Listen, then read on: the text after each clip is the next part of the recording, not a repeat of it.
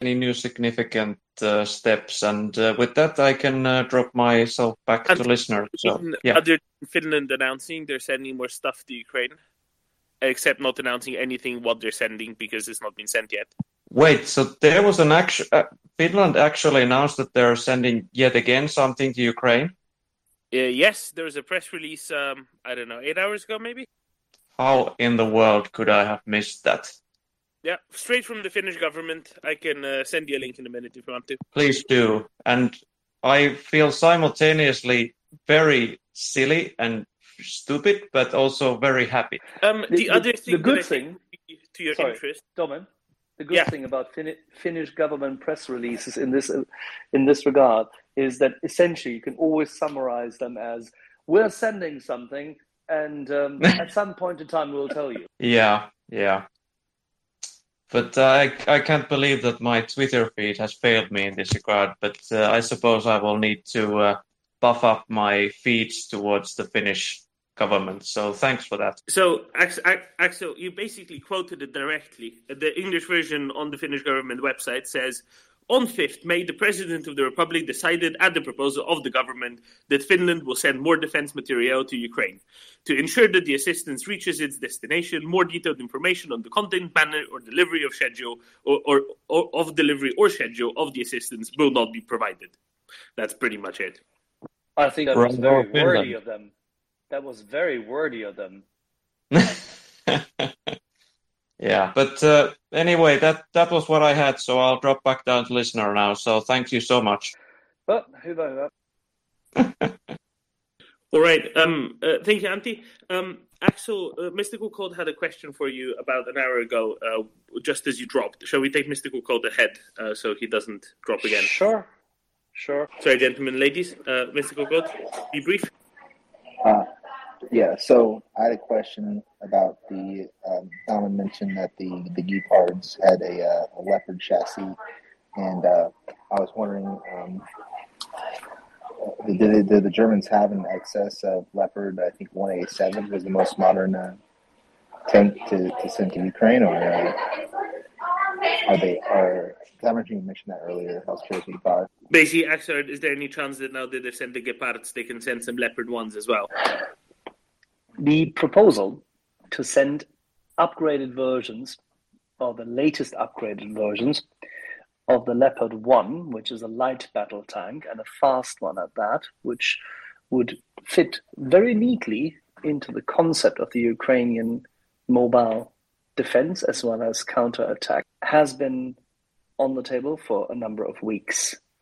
About, I think, 3.5 weeks ago, a proposal is supposed to have been received by both the Ministry of Economics as well as the Ministry of Defense, and therefore, of course, the Security Council and the Chancellery in that regard, because I'm quite sure by now they all receive it at the same time, by Rheinmetall to deliver 50 of those Leopard 1s available from Rheinmetall out of what is previously employed third country stock, fully maintained, upgraded to the extent required by the two different configurations I understand these 50 are composed of, to Ukraine under a commercial contract.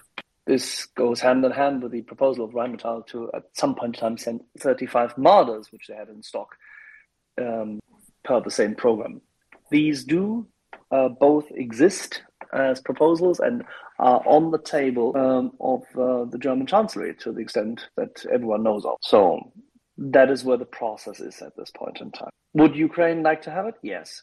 Could they, according to experts, such as Hans-Lothar Dommeröse, former general, mechanized infantry chap, highly acclaimed, very decent man, very good leader, as well as other German tankers who have said the same thing. Could Ukrainian troops be trained up on any of these platforms quickly? The answer is yes. Highly capable, highly motivated, experienced, battle-hardened people, as well as good reservists who are trained up, could be trained up in a significantly shorter time on such weapon systems and weapon platforms than usually. And therefore, there is no need to have any kind of inhibition not to provide the kit. So. I have one more question as well about the Panzerhaubitze, and I know Germany sent 7. I think the Netherlands sent another few. Do we know how many can be produced for Ukraine? Or I was wondering what the status on Panzerhaubitze production is. Yeah, I don't think that Rheinmetall discloses its production capacity, but trust me that if Germany were to wish to, if German companies, such as an integrated, large, very versatile, and well-organized producers such as Rheinmetall would put out all the stops, because the German government tells Rheinmetall, yes, we will not, in any shape or form, prevent you from going full speed.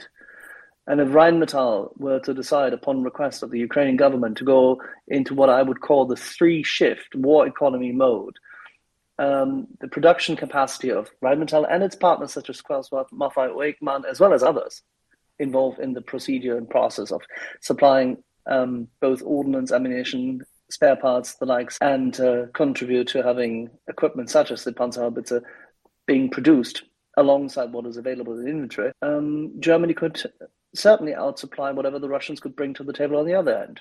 There's no question. German weapon system industry is absolutely capable, and they are absolutely willing. What is missing is something else. Oh, and it's not money. And it's not money that is missing. Money can always be found. Yeah, that's 100% sure that it can definitely be found. Thanks. Thank you for covering that, Axel. Olga, I think you're next. All right, thank you guys for the opportunity on this space. I love your platform. It's awesome. I just wanted to come back to what we talked earlier about why Russians in Russia and outside of Russia support this war, because this is something that I've been thinking. I do have relatives in Russia that also, unfortunately, some of them are pro-Putin and follow the propaganda. And honestly, to tell the truth, me and lots of Ukrainians in Ukraine and outside of Ukraine, I'm outside of Ukraine, we kind of had to cut our ties and let it be, because it's almost impossible to persuade them otherwise.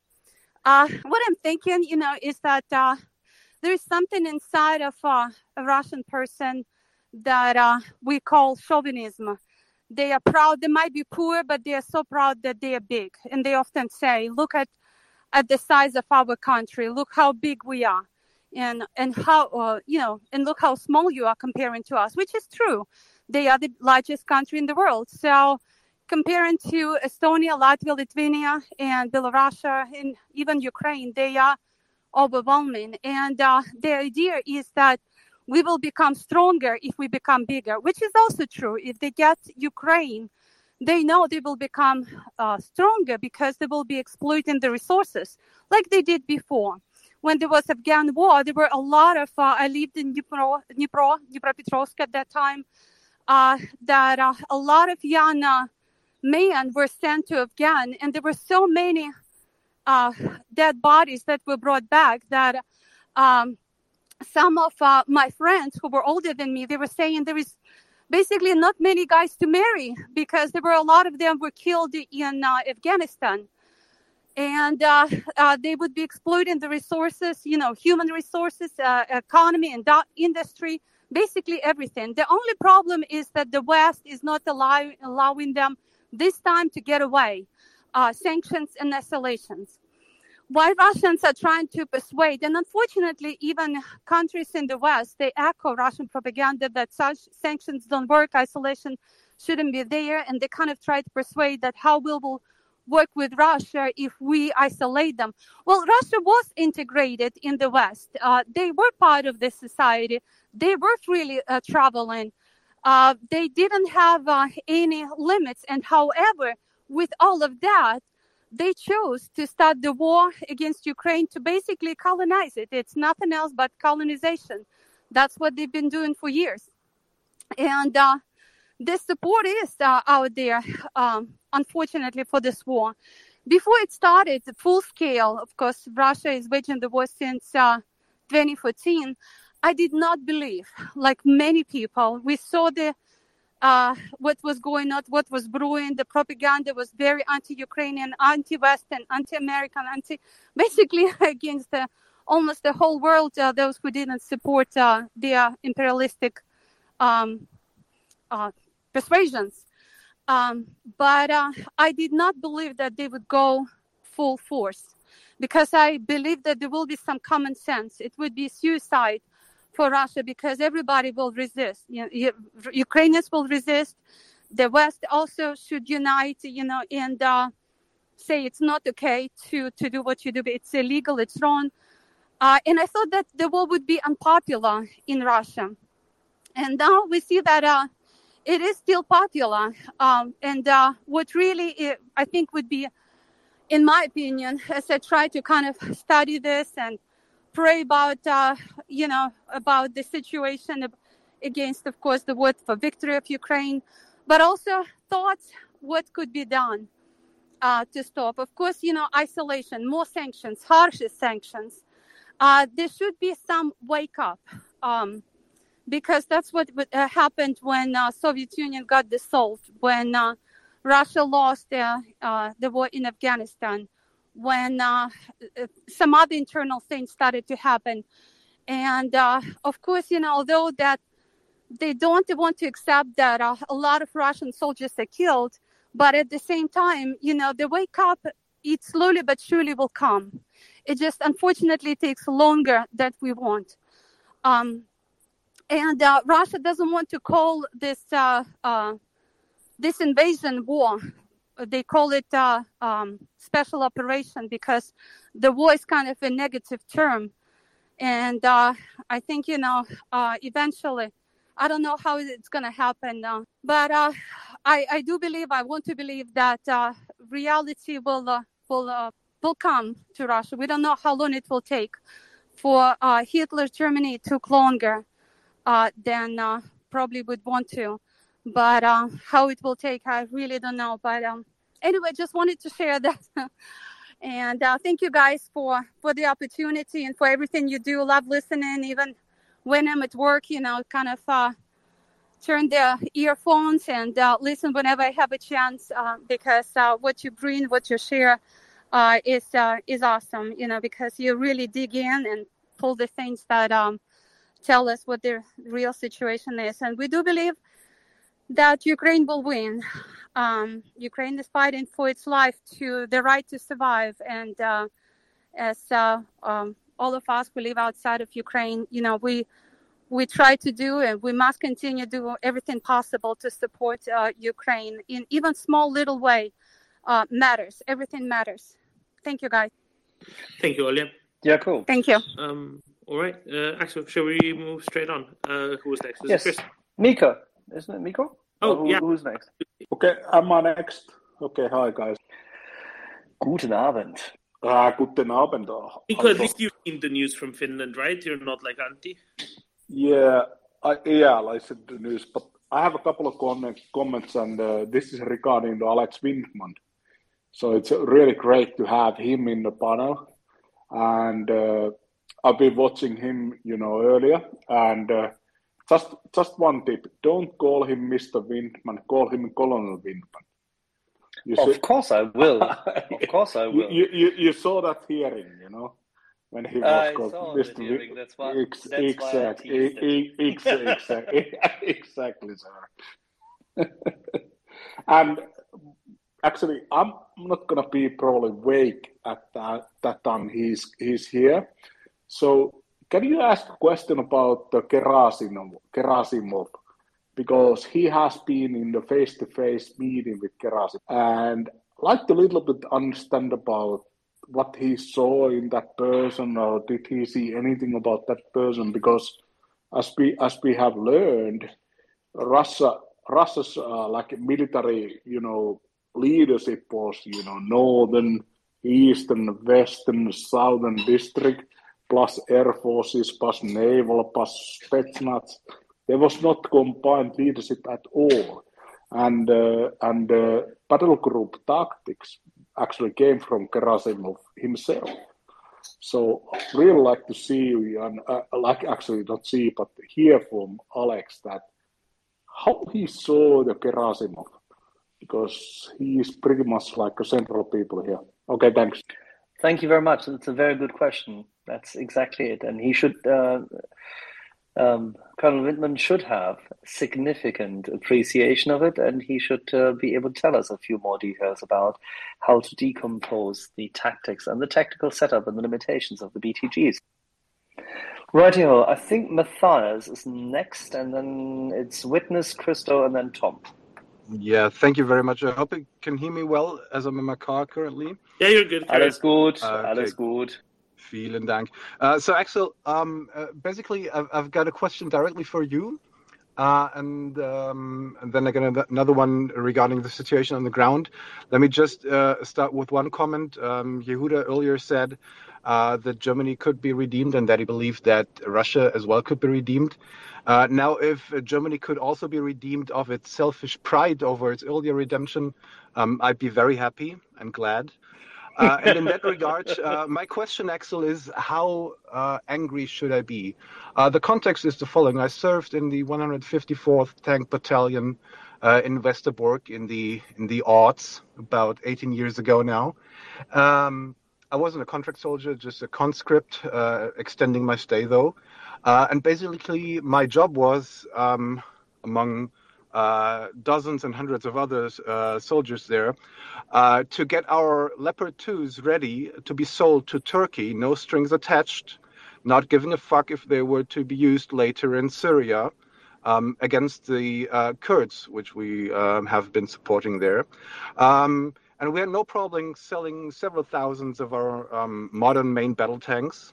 And now, and pardon my French, the Chancellery is bitching about outdated tanks and not sending them to the Ukraine. We're bitching about outdated Marders and not sending them there. And what we're sending is Gepards, cheetahs, who are not only outdated, but are the most complex and hard to train kit that we have. So I don't know if it's really a question, but I am angry, and I don't know how angry I should be, particularly given that my job was to just get rid of all our tanks. Can you comment? Not really a question, but begging for a comment there, I guess. Thing is, you and I know why, and you and I do understand what this means, actually. Most people in Germany have not been part and parcel of the German military, and the change to a volunteer army or volunteer armed forces with the three components has distanced the German Bundeswehr even further from the public. Unfortunately, that has also therefore relinquished all the information which normally conscripts, just like you, have disseminated into the public sphere. Not just the jokes about the Bundeswehr, which were prevalent, and trust me, they are prevalent in any nation, to make jokes about the wait time you have, because most of your time in any kind of armed forces, whether you are in combat actually, or whether you are just in a normal peacetime mode, is waiting. And everybody makes jokes about this. However, if you've ever maintained tanks, and if you have ever preserved them and made sure that they actually work, you know exactly how hard it is and how much time actually goes into a lot of detail. Now, this lot of detail and the work is appreciated, but then again, selling them away for nothing and in short order, without political predicament, of course, is a completely different matter than at a point in time, then when it was politically expedient and easy because one wanted to get rid of equipment. Now, we still have equipment, but we're not willing to sell it to people who are actually defending freedom. How angry should you be? Good question.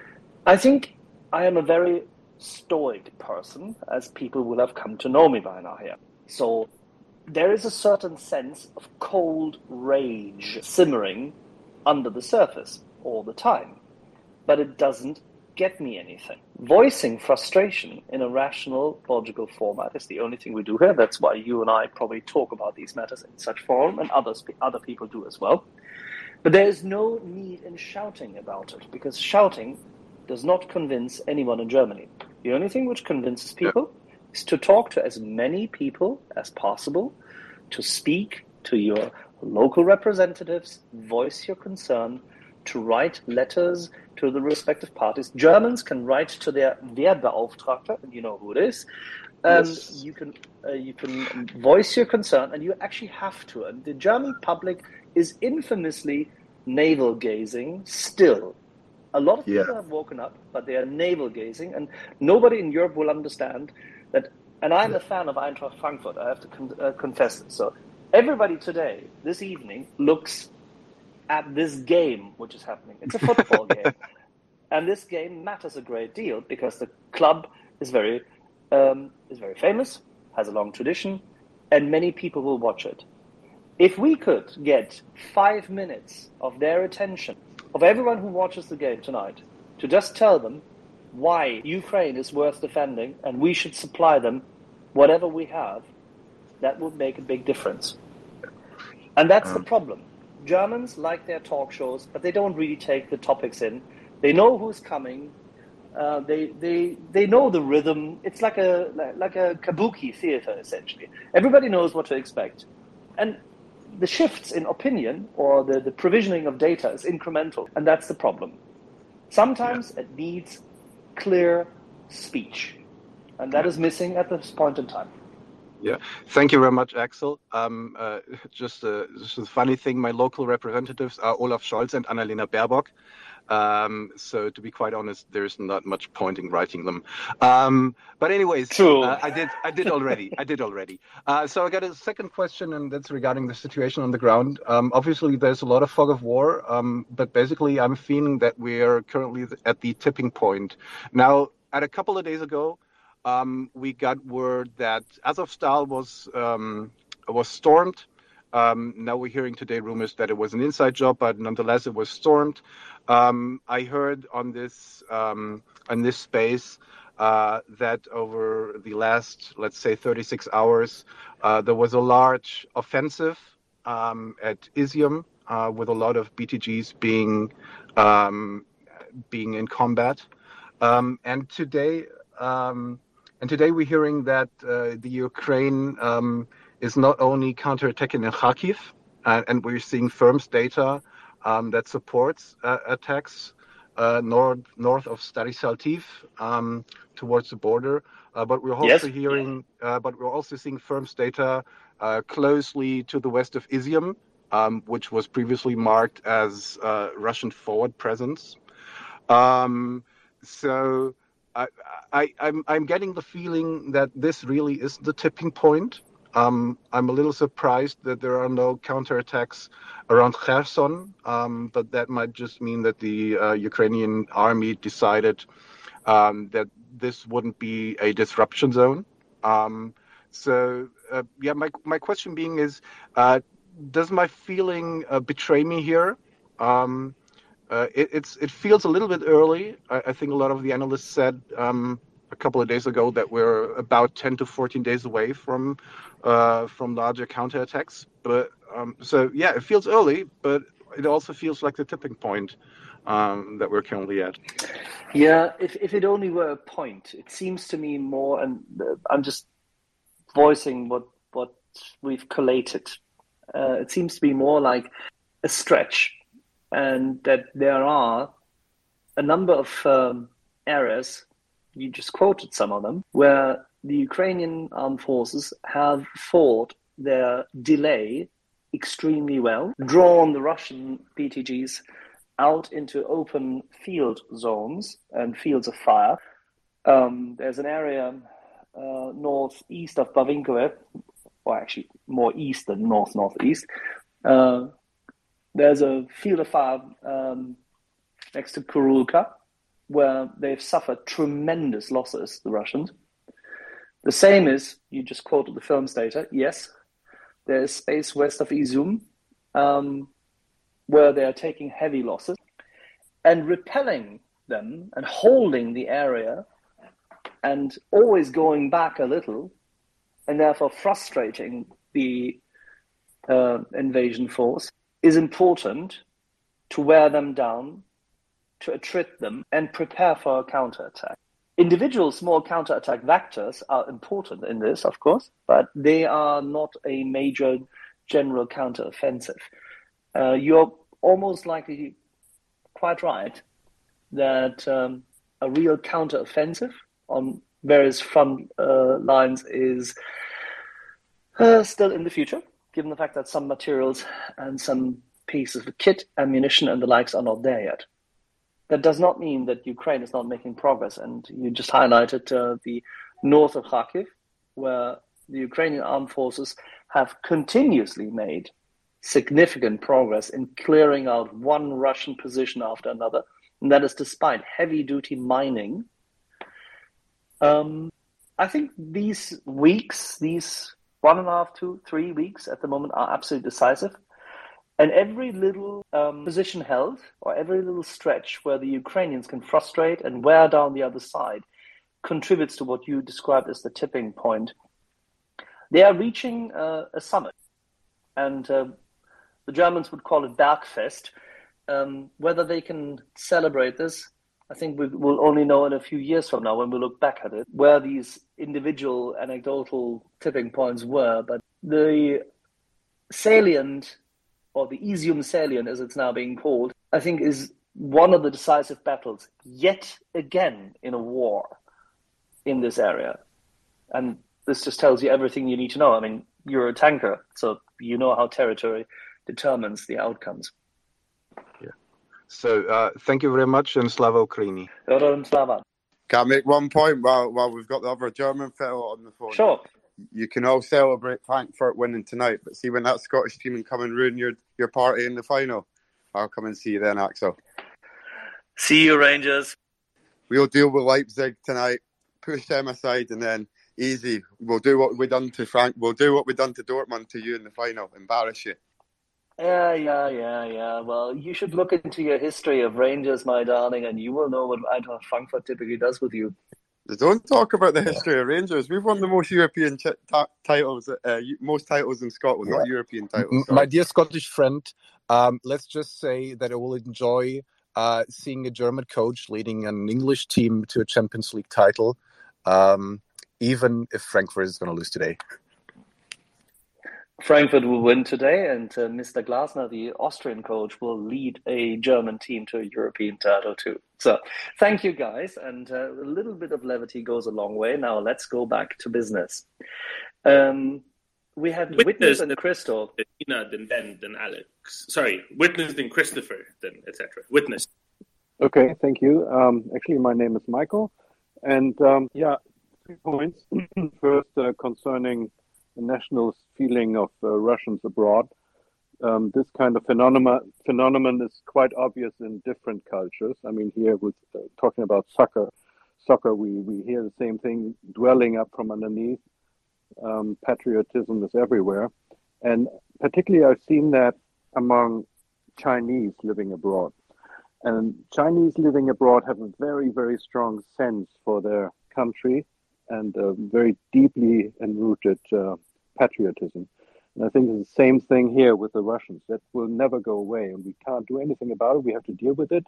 What I think is different with the Russians is their readiness to be aggressive and to exert brutal force. I don't know who of you guys have seen the video on Twitter about Russian tourists beating up a bartender in Spain who took the side of Ukraine, and he got badly beaten up by his guests in his bar.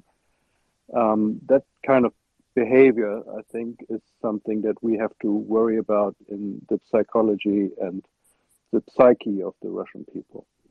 Otherwise, this kind of patriotism, I think, is kind of normal and should be accepted. Second point, concerning the German government's policy stand. I myself was nominated as a member of a delegation of Olaf Scholz traveling to Asia recently, last week. I refused to participate on grounds that I would not go along with his policy, and made a point by not joining the delegation. That raised a lot of eyebrows, but it was well noted. And I think it's this kind of statement that is necessary. I think Scholz is just not clear about his policy in general, his foreign policy especially. His party is still attached to the old means established by Willy Brandt and the Ostpolitik and a pacifist code. Eventually, I think they will come around. I think he's just dragging his heels, so we should be persistent. We should keep digging and pulling and nagging and protesting, and eventually he will come around. I'm quite convinced. We should just not give it up. There's no reason why Germany should be considered a party to a war, even if they deliver heavy weapons. There's no such precedent. And therefore, I think it's just nonsense they're putting out there, and we should just keep digging away at that. Third point I want to make. Can I interject one thing? Sure. You had a very good input, because this is a German discussion which has not, fortunately, permeated into the international media that much. Right. In Germany, in recent days, floated by a number of people who were very well interested in it. The discussion, the Bundeskanzleramt, the Chancellery had actually instigated, together with the Social Democratic faction in Parliament, was to have asked the German Bundestag's academic research, team, the Wissenschaftlicher Dienst, to seek clarity as to whether Germany could be construed as being a party to the conflict by supplying heavy weapons. This, if you were to present this to anyone in the Pentagon or in Whitehall, they would just simply actually jump into a lake. This is so artificial that it can only be invented in the Kafkaesque environment of certain parties in Germany and in its parliament. Right. Axel's right. But unfortunately, this is what we have to deal with, and therefore I think we just have to chisel away at these obstacles, and eventually, although maybe too late, but eventually decisions will be made. Final point concerning the final end game of the war. We all understand that Ukraine wants to repel all Russian forces from their territory, make sure of the integrity of their national territory and borders, and seek reparations from Russia. So far, so good. What I'm a little bit worried about is that I perceive an undercurrent there, that certain elements in the Ukraine won't stop there, but think that the Russian regime should be unseated and toppled. Basically, I agree. We all agree, I guess, that Putin's regime is untenable. But the question to me is that a viable ambition for the war? And that could easily cross the red line. Who do you refer to? It's interesting. But who do you refer to? That I pick up on Twitter, where certain elements of the Ukraine upper society are making comments that, you know, the war shouldn't stop there. The war should be widened to attack Russia in a wider sense. And I think that I just want to seek confirmation whether you think this is complete nonsense. Then I will ignore it. On the other hand, if there's something to it, I think that's something that should be clearly observed, because that would cross red lines, you know. And we all hope that the Putin regime will not survive this war, although we don't know who might succeed it. And the persons who are nominated to stand in for Putin in case he can't attend to his office are all FSB people, and they're even probably more hawkish than he himself. So that doesn't bode for good news. Therefore, I think that the goal of the war, the end game, should be clearly defined and should be communicated in that way, in a very clear fashion, nationally and internationally. So we all know what the end game looks like and what this war is fought for. And there should be no misunderstanding. There should be no room there for radical elements who understandably have other goals and want to go further. But I think, to preserve, in the interest of the whole fight, it would be better to have a clear communication strategy in this regard. That's my input. Thank you. Good point. Thank you. If you hold for a second, I'll have a follow-up on this because this is one of the most important items. I think that the meeting which we saw, the communication after Ramstein by Secretary Austin, was in that regard exceptionally good. It was concise, it was direct, it was calm and confident, and clearly stated that the focus is on freeing Ukraine and freeing its territory.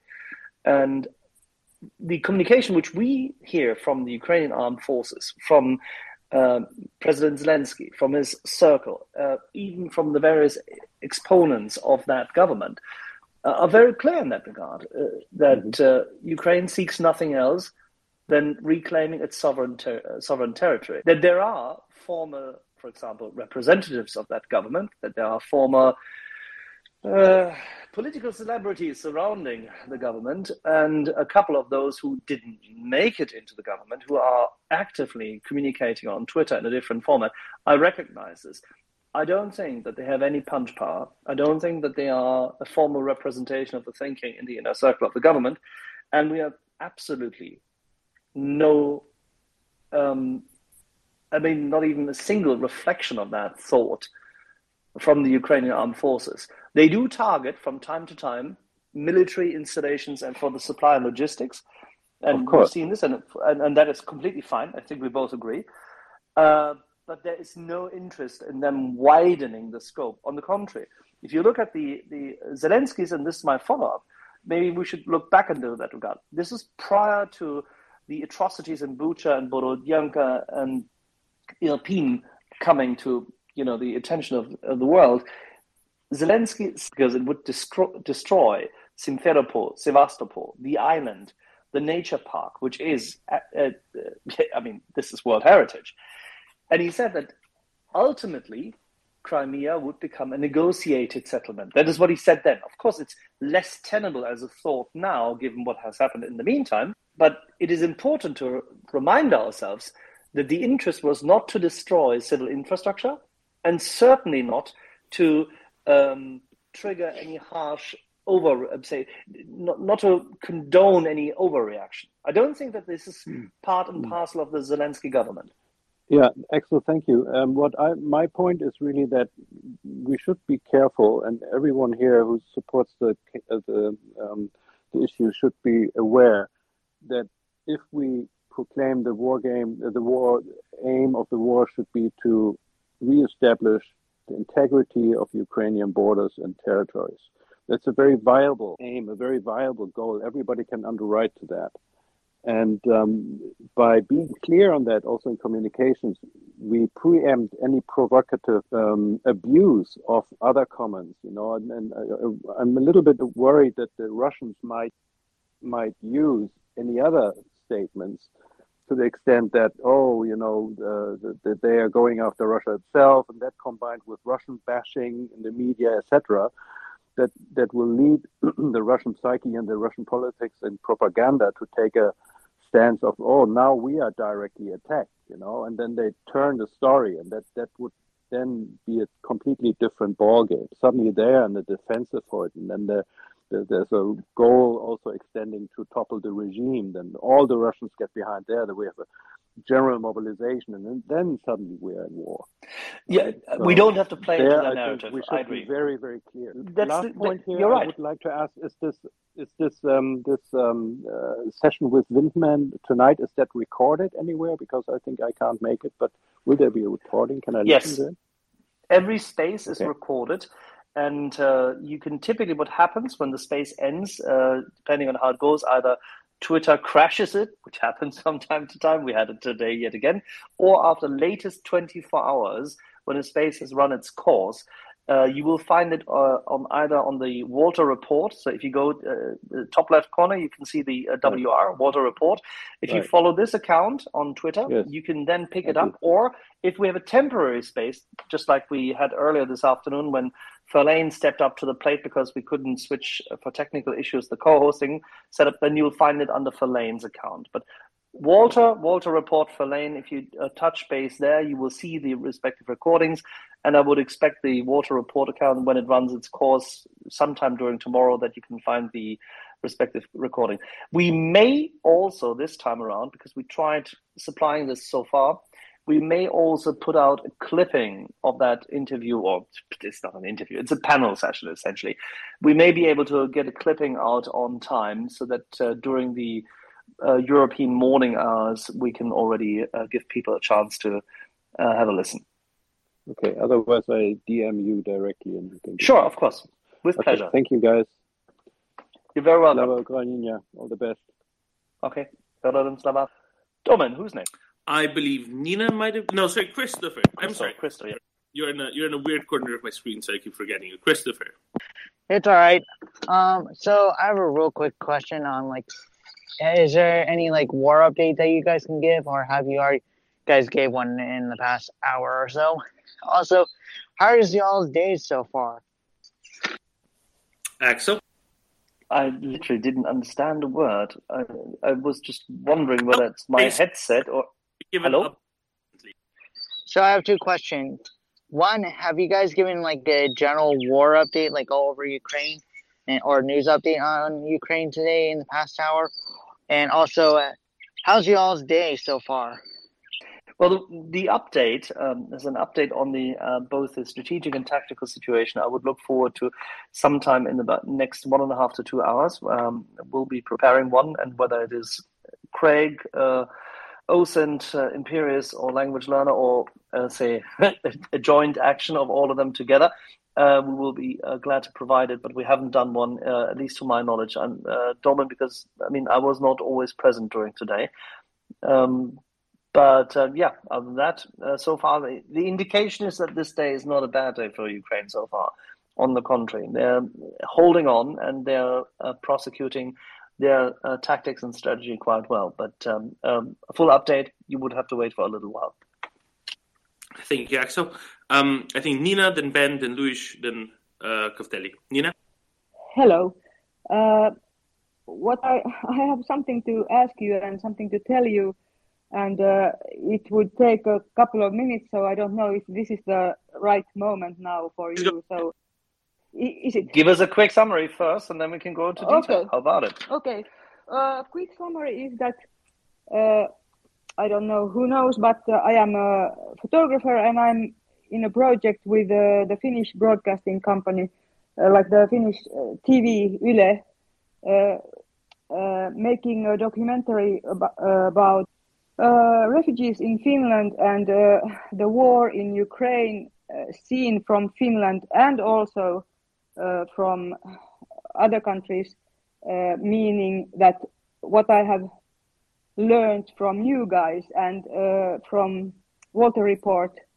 So I have contacted a Ukrainian guy called, we have been filming refugees today, all day and earlier, and we will continue. But what I want to ask you is that I have been in contact with Sergei Mohov, who is a Ukrainian guy living in Helsinki, and he has been here for 5 years, and he is doing a lot from Finland, helping Ukraine. And we are going to film on Monday at Yle. If you guys agree about this, Sergei is finding somebody from the military he knows in Ukraine who would come online here in this space, and I would make an interview, and of course everybody who wants to ask him questions would give more depth to the interview. And I don't know if it's Walter who is responsible for making the decisions who can come and do this, because it should be on the 10th, on Tuesday at 6 o'clock Finnish time, which I don't know. I have to find out what it's in your time. To connect with these people and you. So, that was in as short as I could, and you can ask me now if you want. Well, maybe talking to Walter might be a good idea, seeing that maybe you want more Ukrainians rather than random people from around Europe to talk in your documentary. I think Verlaine did mention something that you mentioned to her about this. It sounded vaguely familiar, but I wasn't necessarily paying attention to everything. I'm sorry, Nina. Not paying attention to you now, obviously, but not paying attention necessarily previously when Verlaine might have brought it up. Or maybe someone else. But Walter, if you're listening, do you want to get in touch with Nina about her documentary? I'm sure he is listening. He might just be away from the correct phone to be able to respond at the moment. Okay, yeah. I have been messaging with Verlaine, and I have got connections from her also. And yeah, what I just was thinking that it would be fantastic to have Oscar also, and Verlaine, and Walter, of course. If this could be arranged. I'm not talking about taking a lot of space and time, but but this would be the 10th at 6 o'clock. So if it's possible, I would be really happy. Absolutely. I mean, this is better than talking to me about it. I think it's best if you take it straight to them respectively. I was right that Verlaine was the one mentioning something about it then. That's good. I'm sure maybe Verlaine might be the sort of person who can put you in touch with someone in the Ukrainian military as well, which might be a good idea, right? But yeah, talk to Verlaine and Walter, I guess, is the best way to go about all of this. I already talked about this with Verlaine and asked her if she can participate, and I think that I hope that she is available at that time. And of course, I have also been in contact with Oscar, but I didn't get any answer from her since the day before yesterday. And I'm to be honest, a little bit worried, but maybe somebody has heard about her. And we can fix the who we are going to interview, but this is of course a question of if Walter agrees about this. Okay, Walter's connecting right now with the other phone. Hi, Walter. If you heard the question, please go ahead.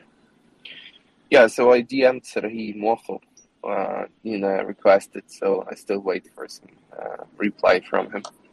And pretty much it. Okay, I have talked to Sergei Mohov today, and he's coming. He's on board, but he just came from work not very long time ago. Maybe he will answer later. Yeah. So Walter, if you want to be, talking to Nina and her documentary or the documentary that she's doing with Yle, maybe that's best done between the two of you directly, I guess, rather than discussing it here. Absolutely. Absolutely. Absolutely. Walter, can I send you like a message on this space, or direct message, or should I send it on some other media? You gotta just DM me here. I DM'd you, Nina, so let's take it to DMs. Great, thank you. Perfect, fantastic. Thank you, Nina. Hey, Walter. Domen, can I comment? Yeah, Mikko, go ahead. Okay. So Nina is using, Finnish taxpayers' money for this document. So happy to help always, with our taxes. But to be honest, we need to send more weapon aid for Ukraine. Should I comment this or not? Up to you. No, thanks. We need to focus on you. Yeah, absolutely. Right, let's go back to Ukraine. I think Ben was next, then Dwish, then Alex. And Nina, Walter, you're going to talk in the DMs anyway, and that'll be for the best for everyone. Ben? Yeah, thanks. I have a question, I guess, mostly for Axel. I think Axel will be back in a minute. When Axel. Okay. Give me a. Yeah. Maybe then. Awesome. You just had to step away for a second. Luis? How dare you? I also wanted to talk or hear from Axel, so we are on the same train. Long and nobody got to talk to Axel, and everybody just wants Axel, and yeah, but I can add a comment to Mika. Mika was the one talking right now to Nina. I think that was not kind of you. So because if there is no interview or no documentaries about this situation in Ukraine. You cannot mobilize a lot of people to donate to Ukraine. So, of course, we Finnish humor, Luis. Yeah. Oh, okay. So, yeah, it's definitely Finnish humor, by the way. So it's a little bit sarcasm as well. So sarcasm. Sorry to say, we can handle ourselves. Yeah, no, it's good, Luis. I think it's just what happens when you move to Germany and stay there for too long. 33 years, yes. Yeah, see, exactly. It ruined you, didn't it? Humor-wise, anyway. All right. Dominic, can I comment? I'm in Germany as well. Yeah, but have you been there for 33 years? 20 years. Maybe it just takes more than 20 years to, completely deprive you of the ability to understand humor. Genau. I can only say this: after 30 years, it's all over. It's over. Okay, that's how long it takes to assimilate then. Okay, good to know. Right, moving off of this meta discussion, Caftelli. Thank you. Yeah, there was a question earlier about Kherson, and I do not have any update, but I saw an interesting photo in one of Telegram channels. There were folks, I think in the background there was 155 howitzer, and there were a bunch of folks telling, hey, Kherson, we are coming. And also earlier this morning, I think Zaluzhny, is his name Zaluzhny or Zaluzhny? I think it's Valery Zaluzhny. Valery Zaluzhny, right. Okay, he was talking to General Miller, who is, I believe, chief of staff of, I think that's highest military rank is within U.S. I think he's U.S. general, but chief of staff of NATO, but the highest ranking military in either U.S. or NATO. Who are we talking about, Alex? What is that? Sorry, I just came back and you said the highest ranking general in NATO. Yes, this morning Valery Zaluzhny had a conversation with General Miller. I am trying to... Milley, yeah. Who is he? He's the head of the Joint Chiefs. Okay, but that's top military, right? Well, it's it's the top advisory board to the president. Oh, okay. And apparently, and this was in the news, that Zaluzhny told him that Ukrainians are beginning counteroffensive in Izium and Kharkiv, and the reason I think it's important is because before everybody else is starting to kind of reporting on it, they are waiting for top people to announce it. So I think there will be more news coming to that end, and I think everybody is waiting for it. It could mark. We may not be quite there yet, but that's kind of what I read this morning. It could be marking a turn in this whole war coming soon. Hopefully before 9th of May, that would be an awesome present to Vladimir Putin. So, yeah. I think we should be less focused on the symbology of the Russian regime. I agree. We should only be focused on one thing. Helping Ukraine agree. Win the damn war. Yeah, there is still this wish to stick it to him. Anyway, no, I agree with you. We should be focused on end result, not some magic dates.